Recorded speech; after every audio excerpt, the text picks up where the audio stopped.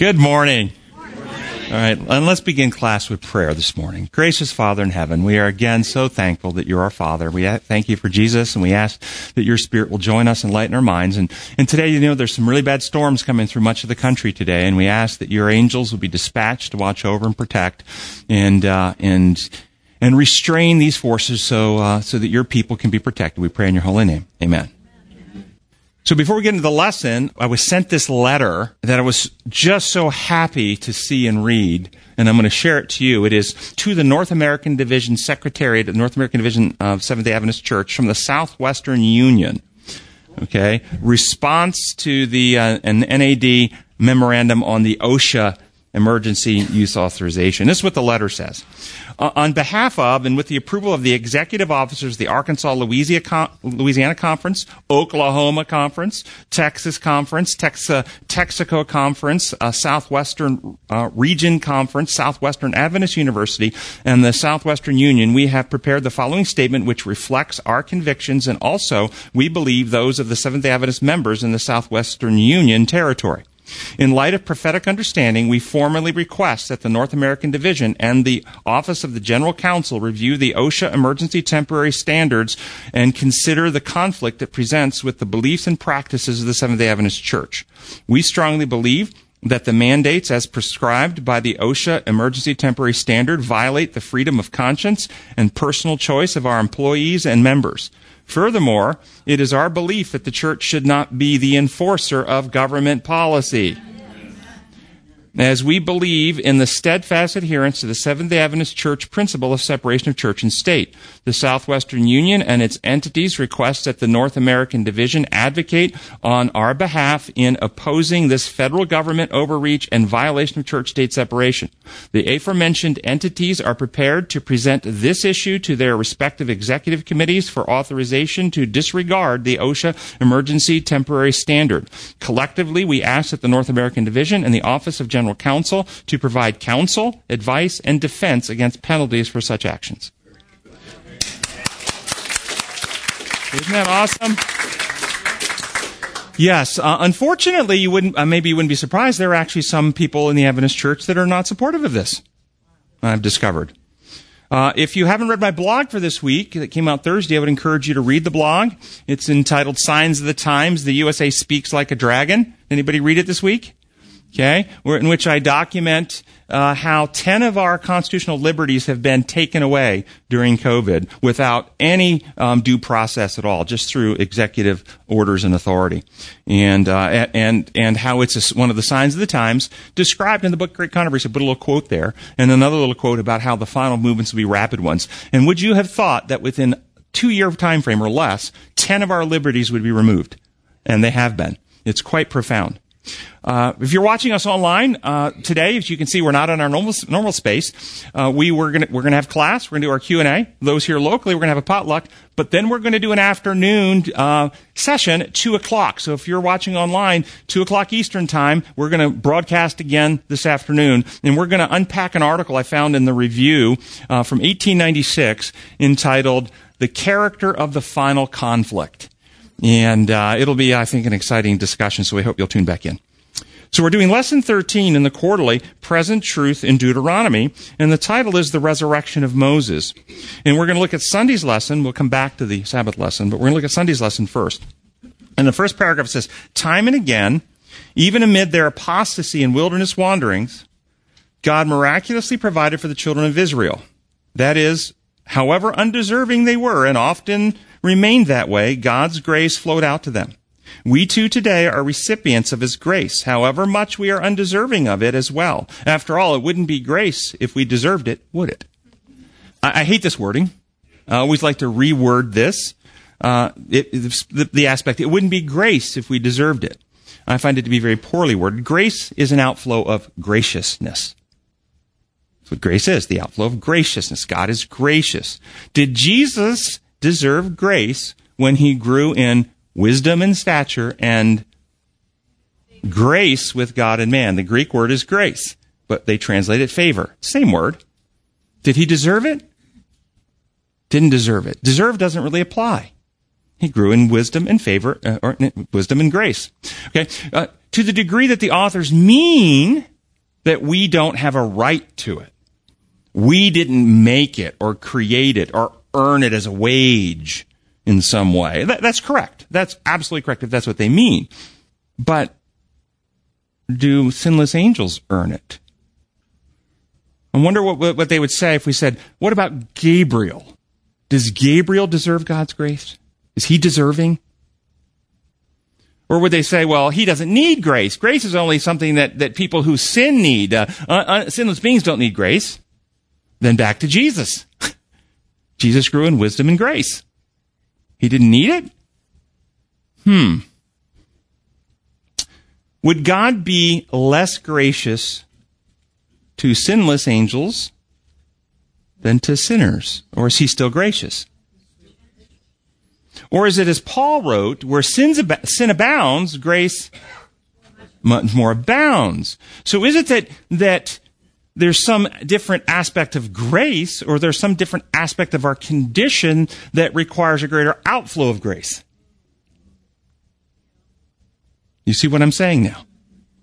We need more grace, but God is just as gracious to the sinless beings.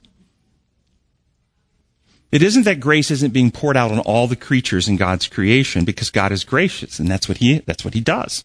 It's that our sin presents a situation where God's grace is magnified or has more work to do than in those who are not in a state of sin. So I think I would rather do, instead of unmerited, if I had to use a word similar, I would use unearned. And unearned. And that would then be still true for the angels. God's grace is also unearned by them. Do you like that better? Yeah. And so when we understand that God's grace is always an outflow of God's graciousness, and we don't earn it, whether we're sinners or sinless, we don't earn it, it's God's grace, then it leads us to a humble attitude of thankfulness. We're so thankful that God's so gracious. Yes? Isn't God gracious to the unrighteous as well? Yes, yes. Providing them life and health. And consequences for their sin that causes pain, which is an act of grace to lead them, hopefully, to realize that path is a destructive path before it's too late. That's also grace. So the problem with the undeserving or the unmerited language is it seems to focus the attention on us and our sins rather than on God and his character. We are undeserving because we've sinned, and we're bad, and we're no good, and we're corrupt, and we don't deserve anything good. We're worms.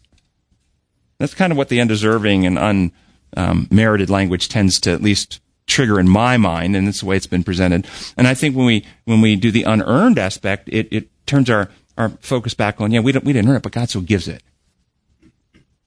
So think about having a grandchild who was born HIV positive. Born that way. What would your attitude be towards your grandchild? Love it even more. Would you do everything within your power to cure them? Would and if you had a cure that you provide, would it in any way, would the child earn it? Do they deserve it? Why would they deserve it? We're born in sin, conceived in iniquity. We're undeserving. We don't deserve God's love and grace. We're undeserving. Your grandchild doesn't deserve your love. You see the problem with the deserving? That's right. We're children of God. All the more deserving because we're born in sin. We didn't ask to be born in sin. But what happens if while they're growing up with the infection, they get sick and they vomit on your new carpet? Or they're because of their symptoms, they're in pain and they're irritable, and in their irritability they gripe at you, or maybe even they say a bad word to you. Or they don't listen because they're hurt, or whatever. Now they don't deserve any more kindness and love and cure from you, do they? You see the problem with the whole penal view? The sins that people commit, even the attitude of ugliness to God, is a manifestation of a condition with which people were born. And it is only cured through God's grace working in them. And thus Paul says the kindness of God leads us to repentance. That's what it is. All right. The lesson asks us to read Numbers 20, 1 through 13. So we're going to read it and we're going to unpack some lessons. In the first month, the whole Israelite community arrived at the desert of Zin, and they stayed at Kadesh. There Miriam died and was buried. Now there was no water in the community, and the people gathered in opposition to Moses and Aaron. They quarreled with Moses and said, "If only we had died when our brothers fell dead before the Lord. Why did you bring the Lord's community into the desert, that we and our livestock should die here? Why did you bring us out of Egypt to this terrible place? There is no grain or figs or grapevines or pomegranates, and there is no water to drink." What do you notice? We're going to pause there. What do you notice? They're blaming Moses. Exactly. They're blaming Moses, but who's actually been leading them to where they are? They've been, yes, pillar, fire by night, cloud by day. God has led them to where they are, but they blame Moses. Moses is the target of their frustration, and they accuse him of doing them harm. What strategy of Satan do we see here? Accusation. He's the accuser of the brethren. We make accusation, false accusation. How much of this do we see in the church and the world today? False accusations constantly. So what would cause these people, and just try to put yourself in their place, imagine that your local church actually has the Shekinah glory of God show up there and lead you out on a mission exercise each week where you go and help some people in the community. It's regular. The Shekinah glory is there. It's miraculous. Okay, and here this is what's happening. The Shekinah glory.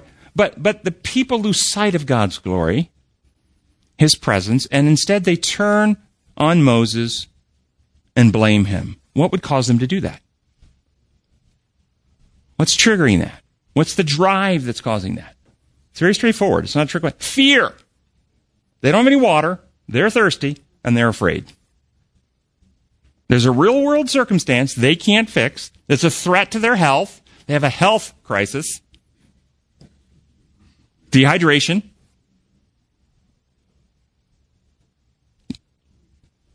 And they take their eyes off of God, and they focus on their fear. What did Adam and Eve experience as soon as they sinned? They ran and hid because they were afraid. Fear is part of the infection of sin, and it's one of the things Satan exploits in manipulating people. What is it casts out fear? Love. Perfect love casts it out. And what is fear? When people experience fear, where does the focus go? What becomes primal and most important for our attention and concern when we get frightened and afraid? Selfish. That's it. Self. Survival. Me first. Protect. That's exactly what fear does. Look out for self. Harm others. Now, Satan is described at the end of time as a roaring lion. And what's a lion's roar do? It doesn't actually harm. It causes fear. And people will either freeze, or animals freeze when they become afraid, or they flight, run, or they fight. And so fear causes people to freeze, run, or fight. Do we see our society, our churches, frozen in fear? Or how many members have been running or ran to their homes and hid for months? And how many others are fighting?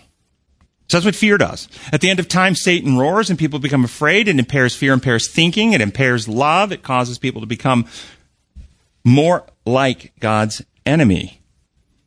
And we are living in a worldwide pandemic of fear. Understand, the pandemic that has actually harmed more people is not a virus. It is fear. The fear, everybody has been impacted by this fear pandemic.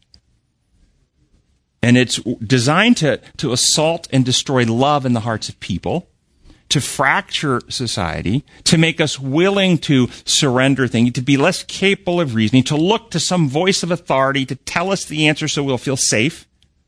That's what it's designed to do. So what would have prevented ancient Israel from turning on Moses? They were in the desert. There was no water. There's a pillar of fire by night, cloud by day. They became afraid. They turned on Moses. But what would have stopped them or prevented them? Trust. What would have helped them maintain the trust? Faith. What would have helped them maintain the faith? Okay, keeping before them, which means keeping their focus where? On God. Keeping their focus on God and recalling all the ways God had already delivered, protected them. If you've read larger through the inspired record, their shoes weren't wearing out. They didn't have sicknesses. Until they rebelled, there were no scorpions and snakes coming in and biting. They were getting manna provided. I mean, think of all the blessings God had been providing them. And had they been focusing on those, focusing on God, His providences, His leading, His protections, would they have been afraid? No. Hadn't He already brought water from a rock? That's already happened once too. Already happened once. Yep. But they didn't focus on God. Instead, they focused on the threats and the fears. And so many today are focusing on the threats from a microscopic virus, threats from the government or their employer. They're focusing on the threats. And that only makes us more frightened. Rather than remembering, and Ellen White said, we have nothing to fear for the future, except we forget where God has led us in the past. So we must take our focus off of this earth and put our focus back on God. Recognize what's happening and how God has led in the past and where He's leading now. And look, say, Lord, in this circumstance, is there an opportunity for me to be a witness for you to somebody in this circumstance? Satan is trying to distract us. Okay, next verse. Moses and Aaron went from the assembly to the entrance of the tent of meeting and fell face down, and the glory of the Lord appeared to them. Imagine you're in church, you've been accusing your pastor. He goes to the front of the church, he falls down and prays before the Lord, and the Shekinah shows up and begins to glow. I don't think we can really process that. We can hear it, but do you think you might have you have chill bumps run down? You think that your negative complaining and griping and whining might have gone, uh-oh. Just think about that. So what does it say, though, about these people that they failed to recognize that? They didn't actually say, oh, thank you, God. You went to God. God's here. He's leading. We're in good shape. Thank you, Lord. They didn't repent. They doubled down on the accusations and hostilities. What does it say? Do you remember when Jesus was being arrested? Divinity flashed through humanity. They fell down as dead men. Peter sees an opportunity, whips out the sword, cuts off an ear. Jesus tells him, put the sword away, picks up the ear, puts it back on, boom.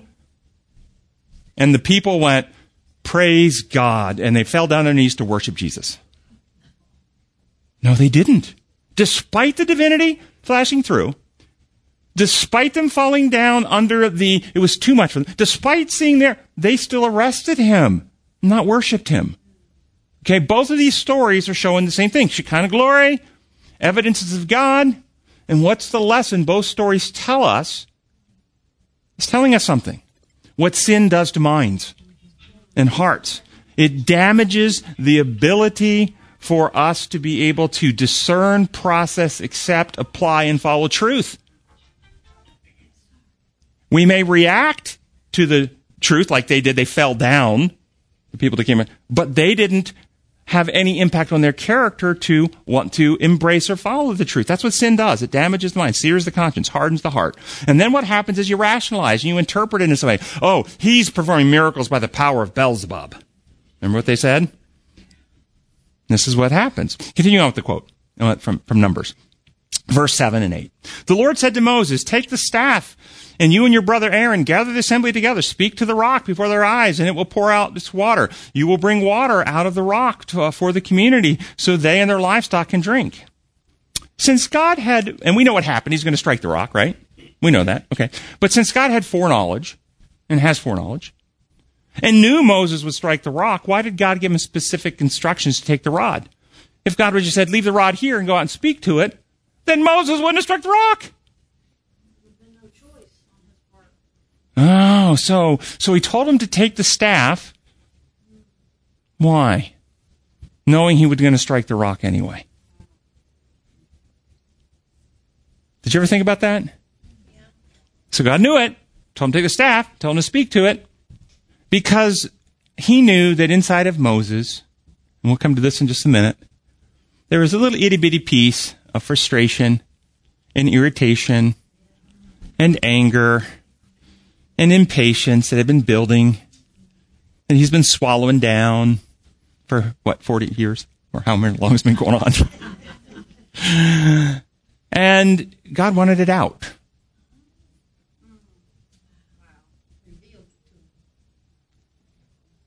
And the circumstances were going to cause Moses to be tempted with those feelings and either surrender them to the Lord in real time at that moment. Lord, I don't want to be angry with these people. I'm really angry, and I want to strike that rock right now, but I'm not going to, Lord. In real time. You've ever had those real-time prayers?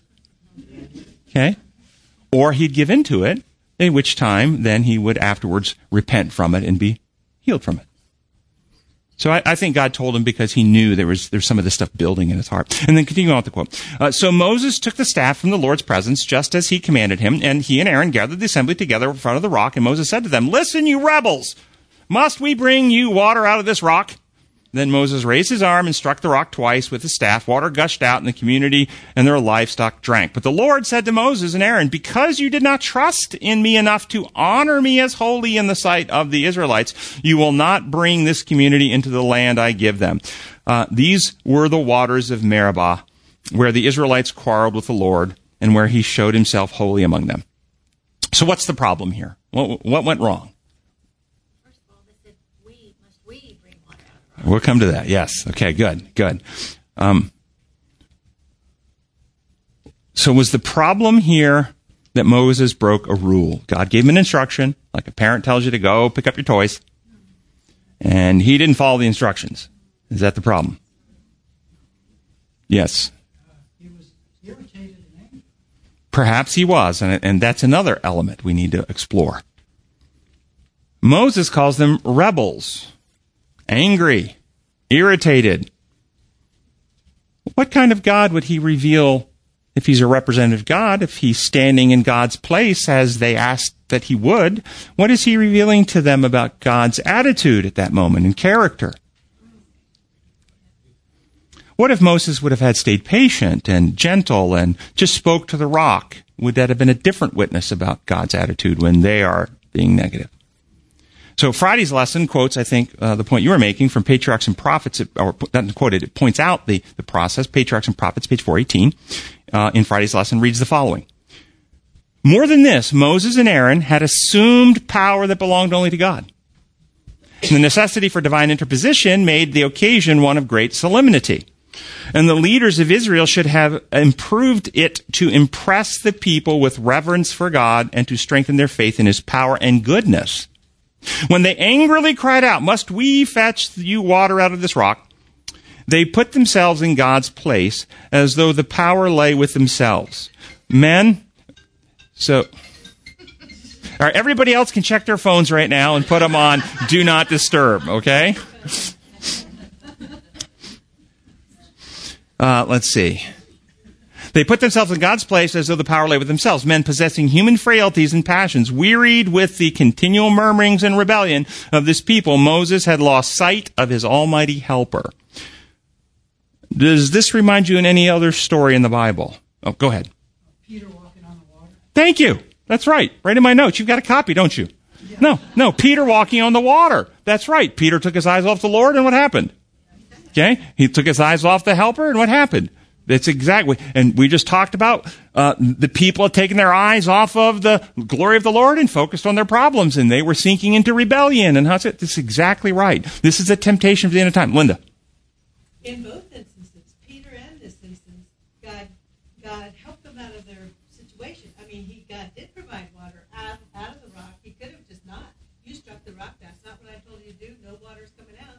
But he did make water come out, and he did lift Peter up from drowning out of the water.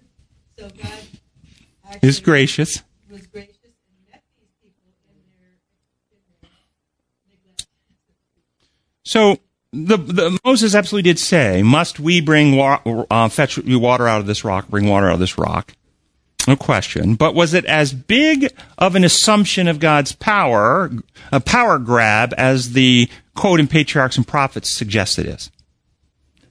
Because, let's reread now, Numbers 20, verses 7 and 8. And this is God, and this is what it says in Numbers 20, verse. The Lord said to Moses, take the staff, and you and your brother Aaron shall gather the assembly together, speak to that rock before their eyes, and it will pour out its water. You will bring water out of the rock for the community so their livestock can drink. They and their livestock can drink. It didn't say, I will bring. God didn't say, I'm going to bring water out. He tells Moses, you're going to bring water out. So, if you just had the conversation with God, and God said, you're going to go do this for me. And you've been empowered now with this ability. Samson was empowered with strength. God empowered Adam and Eve with procreative abilities. All of you have had children. God is deciding when and with whom I decide to procreate. Is that God's use of power or is that your use of power? Huh? Okay, God isn't deciding that. He's given the power. So is it possible he gave the power? You will do this. And so Moses says, we'll bring the water out. Was it as big? Do you think at that moment Moses really thought, I've got all the power. It doesn't come from the Lord. It's me doing this. So I am not a big fan, honestly, of that particular interpretation as it's stated. I don't think it's the primary problem here. Moses was repeatedly put in God's place to represent God and exercise God's power, repeatedly through this history. So that isn't what I think is the problem. For me, the biggest problem. The bigger problem wasn't that, it was the character of God that he represented. What is the thou shalt not take the name of the Lord your God in vain? What does that mean? Question. It's my opinion that people who don't believe in God, atheists or agnostic, if they say GD, it really doesn't bother God as opposed to claiming to be a Christian and then kicking Ken or doing or saying something bad about Ken's character that may not be accurate. How about if it is accurate? That's taking his name. How about if it is accurate? No. This is a great divide people often have. If I say something bad about somebody that's not true, I'm doing bad. But if I say something about somebody that's bad that is true, I'm not doing bad. Did Jesus say bad things about people that were out to get him, or did he protect the reputations of his enemies? Who's the accuser of the brethren? Does the accuser mean he only accuses us of false things? Or he accuses us of the stuff we've actually done wrong? Moses was accurate when he called them rebels. Moses was accurate when he called them rebels, so he's taking the role of the accuser of the brethren. God is not the accuser. Satan is the accuser. And so I think the bigger issue here is he stands in the position of God and he misrepresented God's character. He broke faith. You didn't show me as holy. So what's the difference between that and Jesus saying to the Pharisees, you hypocrites, you brood of vipers, yada, yada, yada. All the things he stood there and accused them in front of them. So was that an accusation or was that a diagnosis? I mean, it was true. Was it an accusation or was it a diagnosis?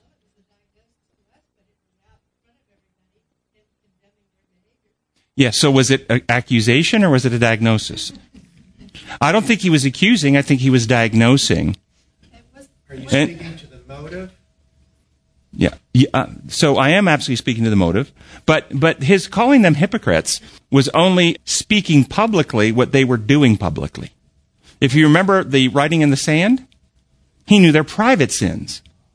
He didn't expose their private sins, so he spoke publicly about what they were actually doing publicly that everyone was seeing. And they were claiming that they were representing God, and this is how God would want things to act or do. And he was saying, this is not God. You're misrepresenting him. This is hypocrisy. And so that's the difference. He wasn't actually accusing. He was making it clear that their claims that God functions this way is a lie. So the problem with Moses wasn't that his diagnosis was incorrect.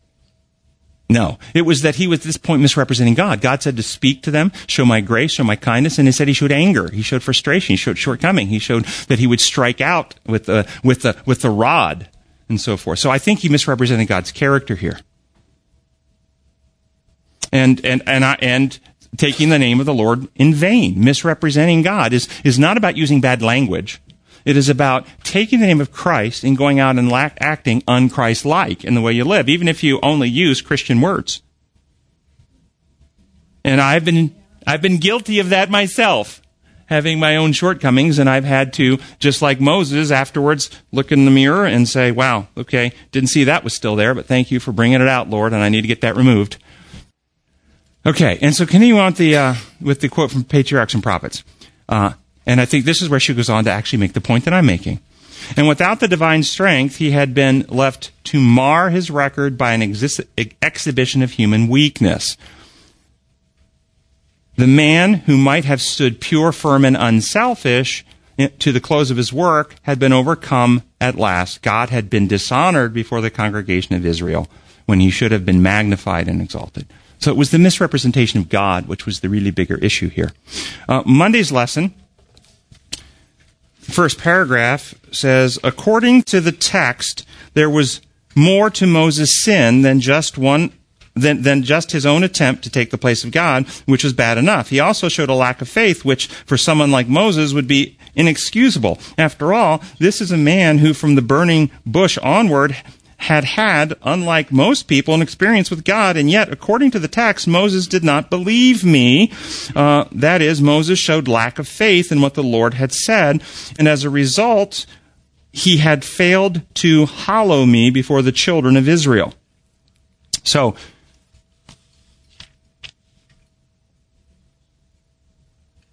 and according to the text, it says, because you did not trust me enough to honor me as holy in sight of the Israelites, you will, this is the text in Numbers, you will not bring the community into the land I give them. And then the lesson goes, so you will not bring them in because you did not honor me. What do you think is meant that Moses didn't trust the Lord enough to honor him? What do you think that means? Did it mean that when the children of Israel were griping about not having water, Moses went and made a golden calf and asked the golden calf to bring water? He didn't trust the Lord enough to do it. Or did he actually go to the Lord? So what's it mean you didn't trust me enough when he's turning to the Lord? I think the issue is he didn't trust the Lord to fix the people. Oh, didn't trust him to fix the people. Interesting. So I'm going to step in here and tell them what they really are. The Lord didn't fix them, I'll fix it. So could it mean that Moses felt his judgment of what was needed in the circumstance was actually better than what God had told him to do in the moment? When God, I'll just be very clear here. When God doesn't give us a specific directive on a specific action, when he doesn't, we are to use our own judgment. Okay? But when God does give us a very specific directive, we're not supposed to overrule that directive with our own judgment. And perhaps this is what happened here. Perhaps when something like this. Moses knew what God had directed, but in the moment, when he was out there in real time, he saw the anger and hostility and thought, well, you know what? God didn't really appreciate how bad that is right now. They're not going to respond to a gentle voice. They need a firmer hand. And so I'll have to raise my voice at these people and get their attention and call them down. And I'm going to strike the rock because they need to know how serious their behavior is. And if they don't straighten up, they might actually need a spanking. Is it possible that in the circumstance he had a judgment call that if the people were calm and ready to listen, he'd speak quietly, but they weren't, so he wasn't? There's a possibility. We don't know. Yes, Russell? No. Okay. Well, I do. Yeah. I'm relating as a parent to this scenario. Ellen White says that we are, as parents, in the place of God to our children. And how many times I think that we do stuff out of our own frustration, out of anger, misrepresenting God to our children, rather than dealing with the issues of the children in a godly way. So now you're going to the second possibility. First possibility, he just uses a judgment, makes a judgment call. Maybe God didn't understand the circumstances. Second possibility, though, is that emotional impulses, or a combination of the two.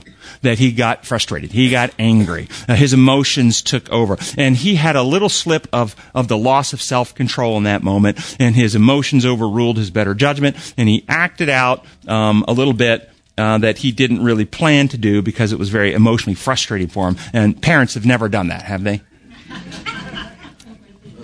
Isn't the devil always trying to get us to take our eyes off of God? Yes. The devil's sitting on the shoulder, saying some things.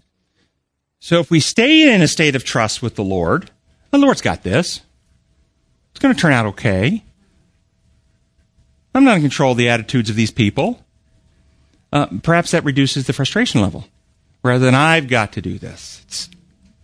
Okay? The fact that he fell on his face, before the Lord, some kind of indicates the emotional state he was in too. Sometimes, we pray, but then there's other times we fall before the Lord, and so that could partly indicate his frustration even before he went in. Yeah. Do you think, the lesson asks the question, what had the Lord told Moses to do, but what did Moses do instead? The lesson seems to focus really much on the behavior, the deed. It seems like that's where is that the implication that he was in trouble because he did the wrong deed? That it's always about the action. What about David and the showbread? Had God given specific written instructions on who was allowed to have that showbread and who was not? Did David follow those instructions, or did he not follow those instructions? Well, that was on the priest. It wasn't on David. But no, they were prohibited. The non-priests were prohibited. It wasn't so. There was an instruction not to do it. But that was on the priest. He should have said, "No, I don't have anything." But David knew there was showbread in there. That's what he went for. He went for the bread. Well, he went to the priest, and the priest offered him the bread. Okay. All right. And David should have said, though, bread is not for. That's right. Okay. But was David in trouble with the Lord for doing it? Do we have any record that David needed to repent of that? No, but the priest, all the priests, because of the incident there, were killed by Saul. Okay? And Saul is definitely acting the part of the Lord's agent. So we look at that and go, that is how God would want us to handle it. Or Saul was the king that went to the witch of Endor, the king who broke faith repeatedly with God. So maybe his witness isn't the one we'd want to look at. So in each circumstance, Moses and David, the symbolic actions, the acts that they took had symbolism. Okay, this is the striking of the rock and Moses standing for it. It had symbolism, but it also had reality, what's going on in their hearts. David's act of the showbread had symbolism, but it also had reality, what's going on in their hearts. And both the symbolisms reflected the reality of the heart condition in both people. Moses' situation, he misrepresents God and the plan of salvation, as his attitude is one of anger, frustration, lack of faith. It says straight there, he wasn't trusting God. Thus he took action. God took action to discipline Moses afterwards with restricting going into the promised land. And Moses, of course, repents and is ultimately saved. We'll talk about that in a minute. But David's situation, his actions beautifully represent the plan of salvation. The showbread represents the bread come down from heaven. I am the bread that's come down from heaven. It represents Jesus. And taking the showbread represents partaking of Jesus and having life only through Jesus. And the motive of David wasn't one of of anger or frustration. It was one of faith in God, going to the priest because he had a need, and love and concern for his men. And so there was no discipline there. So we can't look merely at the behaviors.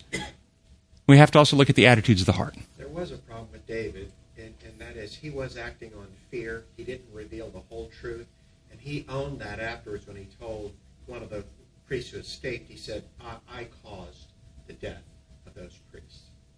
Yeah, and there you go. Read a lot of those stories in the Old Testament about where they lay responsibilities.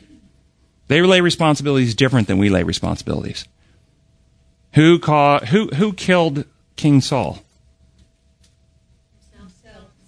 But what does Scripture say? One place it says that. But what's it say in another place? God put him to death. Put him to death. But it says. Who hardened Pharaoh's heart? Says it three ways. Pharaoh hardened his own heart. God hardened his heart. His heart was hardened. Says it three ways. So some of this responsibility people take for in the Scripture is not the way we understand responsibility today. So David is taking responsibility for the ripple effects that happened because of it. But we would not take responsibility if you did a righteous act. And this is, by the way, how I think today many people get manipulated by the devil. And I think it's actually recorded there to show us how we, in my view, shouldn't take responsibility. But people get this all the time. If you don't do this, then I'm going to hurt that person, and you'll be responsible for it. No, I won't. I'm responsible for the decision I make in governance of myself, not what you do in reaction. So Saul took an action based on what David did, but David said it was my fault. If I didn't do this, he wouldn't have done that. And this type of cascading responsibility, and I see this in my patients all the time. Well, if I would have had dinner ready on time, my husband wouldn't have hit me. I was 5 minutes late for dinner. That's why he hit me. It's my fault. No, it actually isn't your fault. Okay? And so, yes, I think David did that, and I think that's recorded there so we can learn lessons that maybe we shouldn't. Yeah. Most of the time we do not have God's comment on the situation. We do in this one situation where Moses struck the rock. But we don't have God's comment until much later as far as David. We don't have God's comment on Samuel killing the king, hacking him to death, whatever. We don't have a comment saying, oh, we'll hack. But we do have a comment when David wanted to build the temple, so God was capable of sending comments and redirections, and in this case he didn't, so that does say something as well. So, except you don't want to build a doctrine based on silence. So I'm making the case that it's not about the act, it's about the motive for the act. And I can make that case from the other side. Rahab lies, and she's in the Hall of Faith. We have a comment on that one. For lying, for bearing a false witness. She's in the Hall of Faith. But she did not bear a false witness against, she bear a false witness for her neighbor. But it was still a false witness. Against her fellow man. Against her countrymen. Yeah. Third paragraph says, in verse 9, Moses takes the rod that the Lord commanded him. So far, so good. But in verse 10, instead of speaking to the rock from the water and having the water flow, it says he struck the rock. And then the lesson says, but certainly this was a miracle to have the water come after striking it, but certainly not as miraculous as just speaking to it.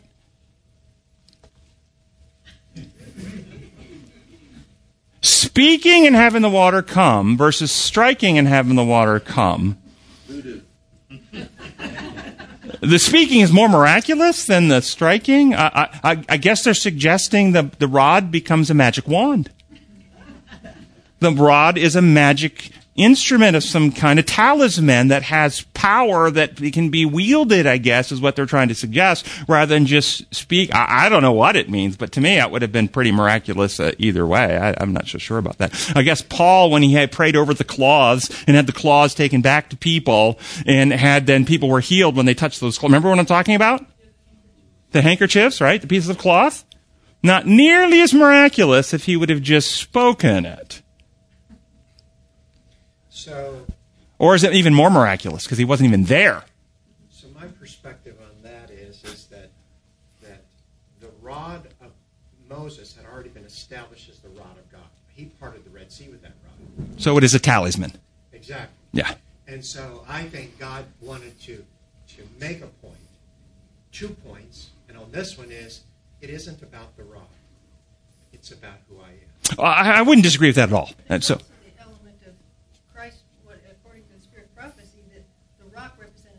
That's right. And he was smitten once. Mm-hmm. And then he wouldn't be smitten twice. Yep. He wouldn't be smitten twice after. So it misrepresents the symbolism. He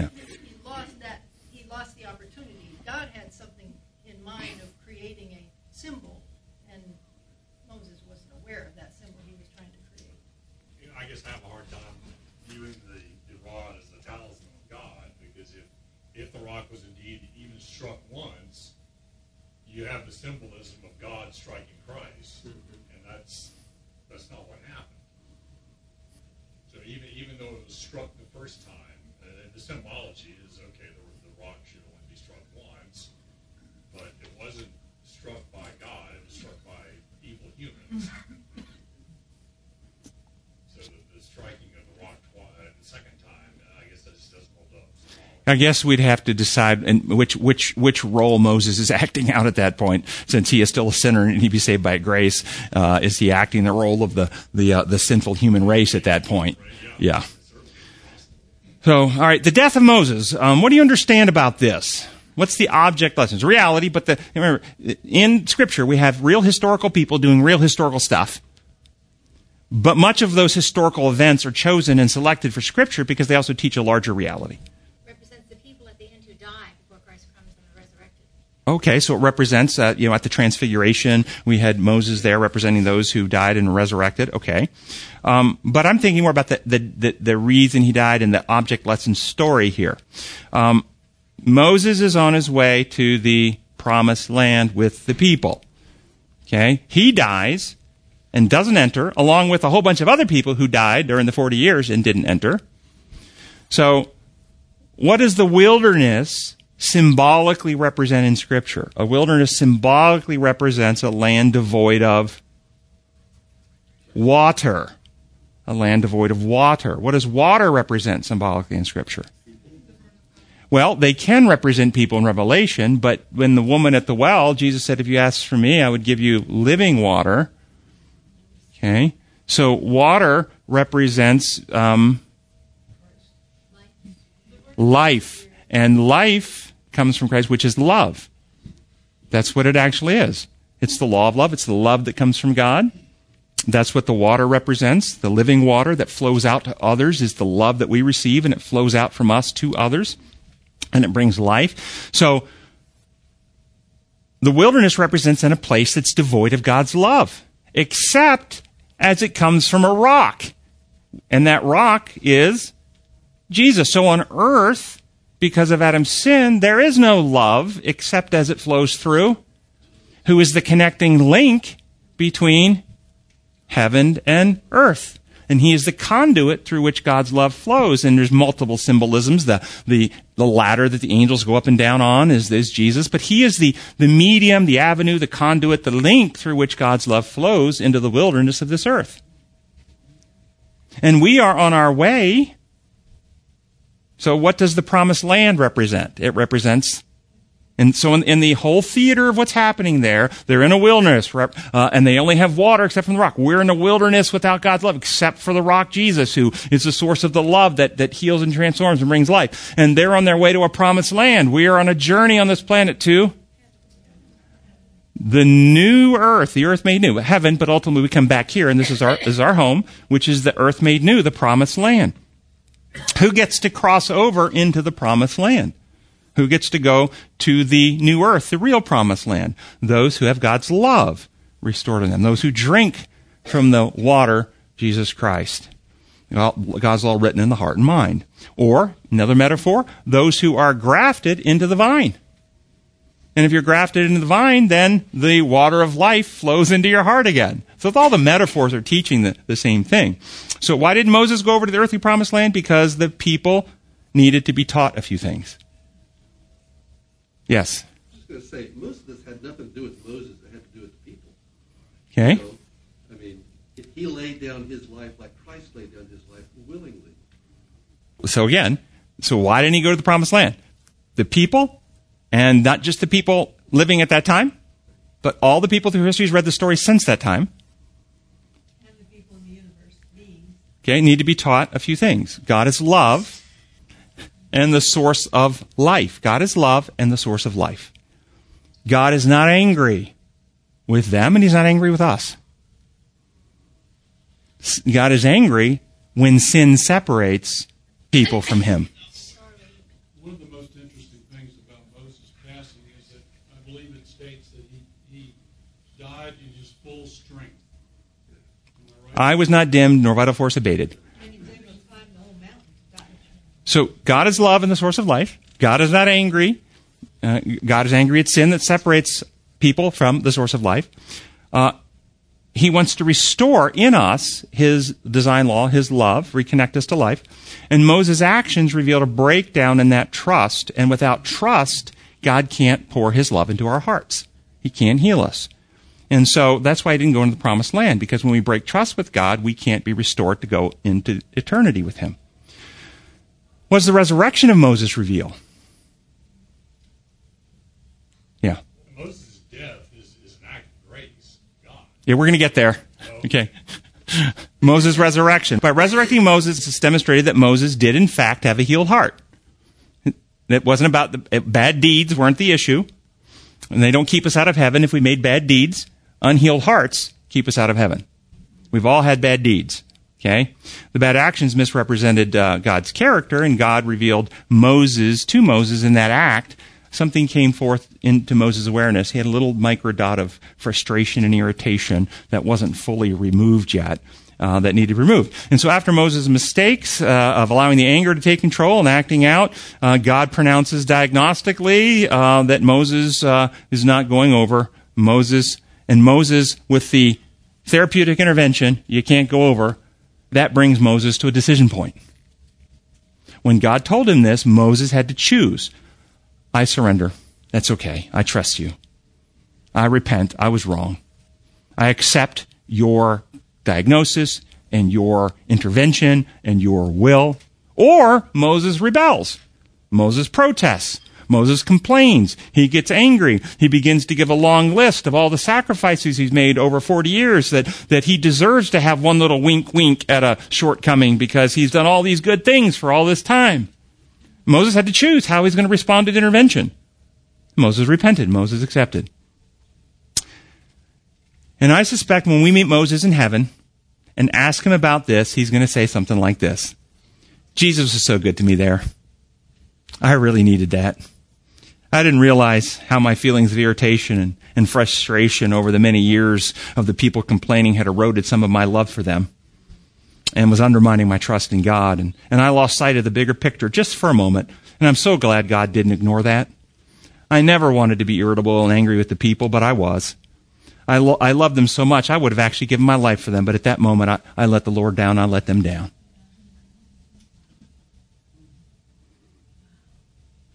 So I think we might hear something like that. There was a hand somewhere?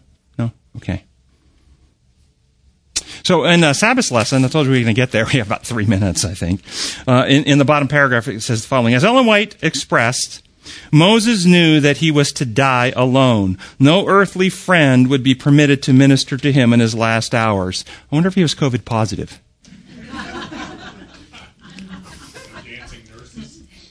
There was a mystery and an awfulness about the scene before him, from which his heart shrank. The severest trial was the separation from the people of his care and love.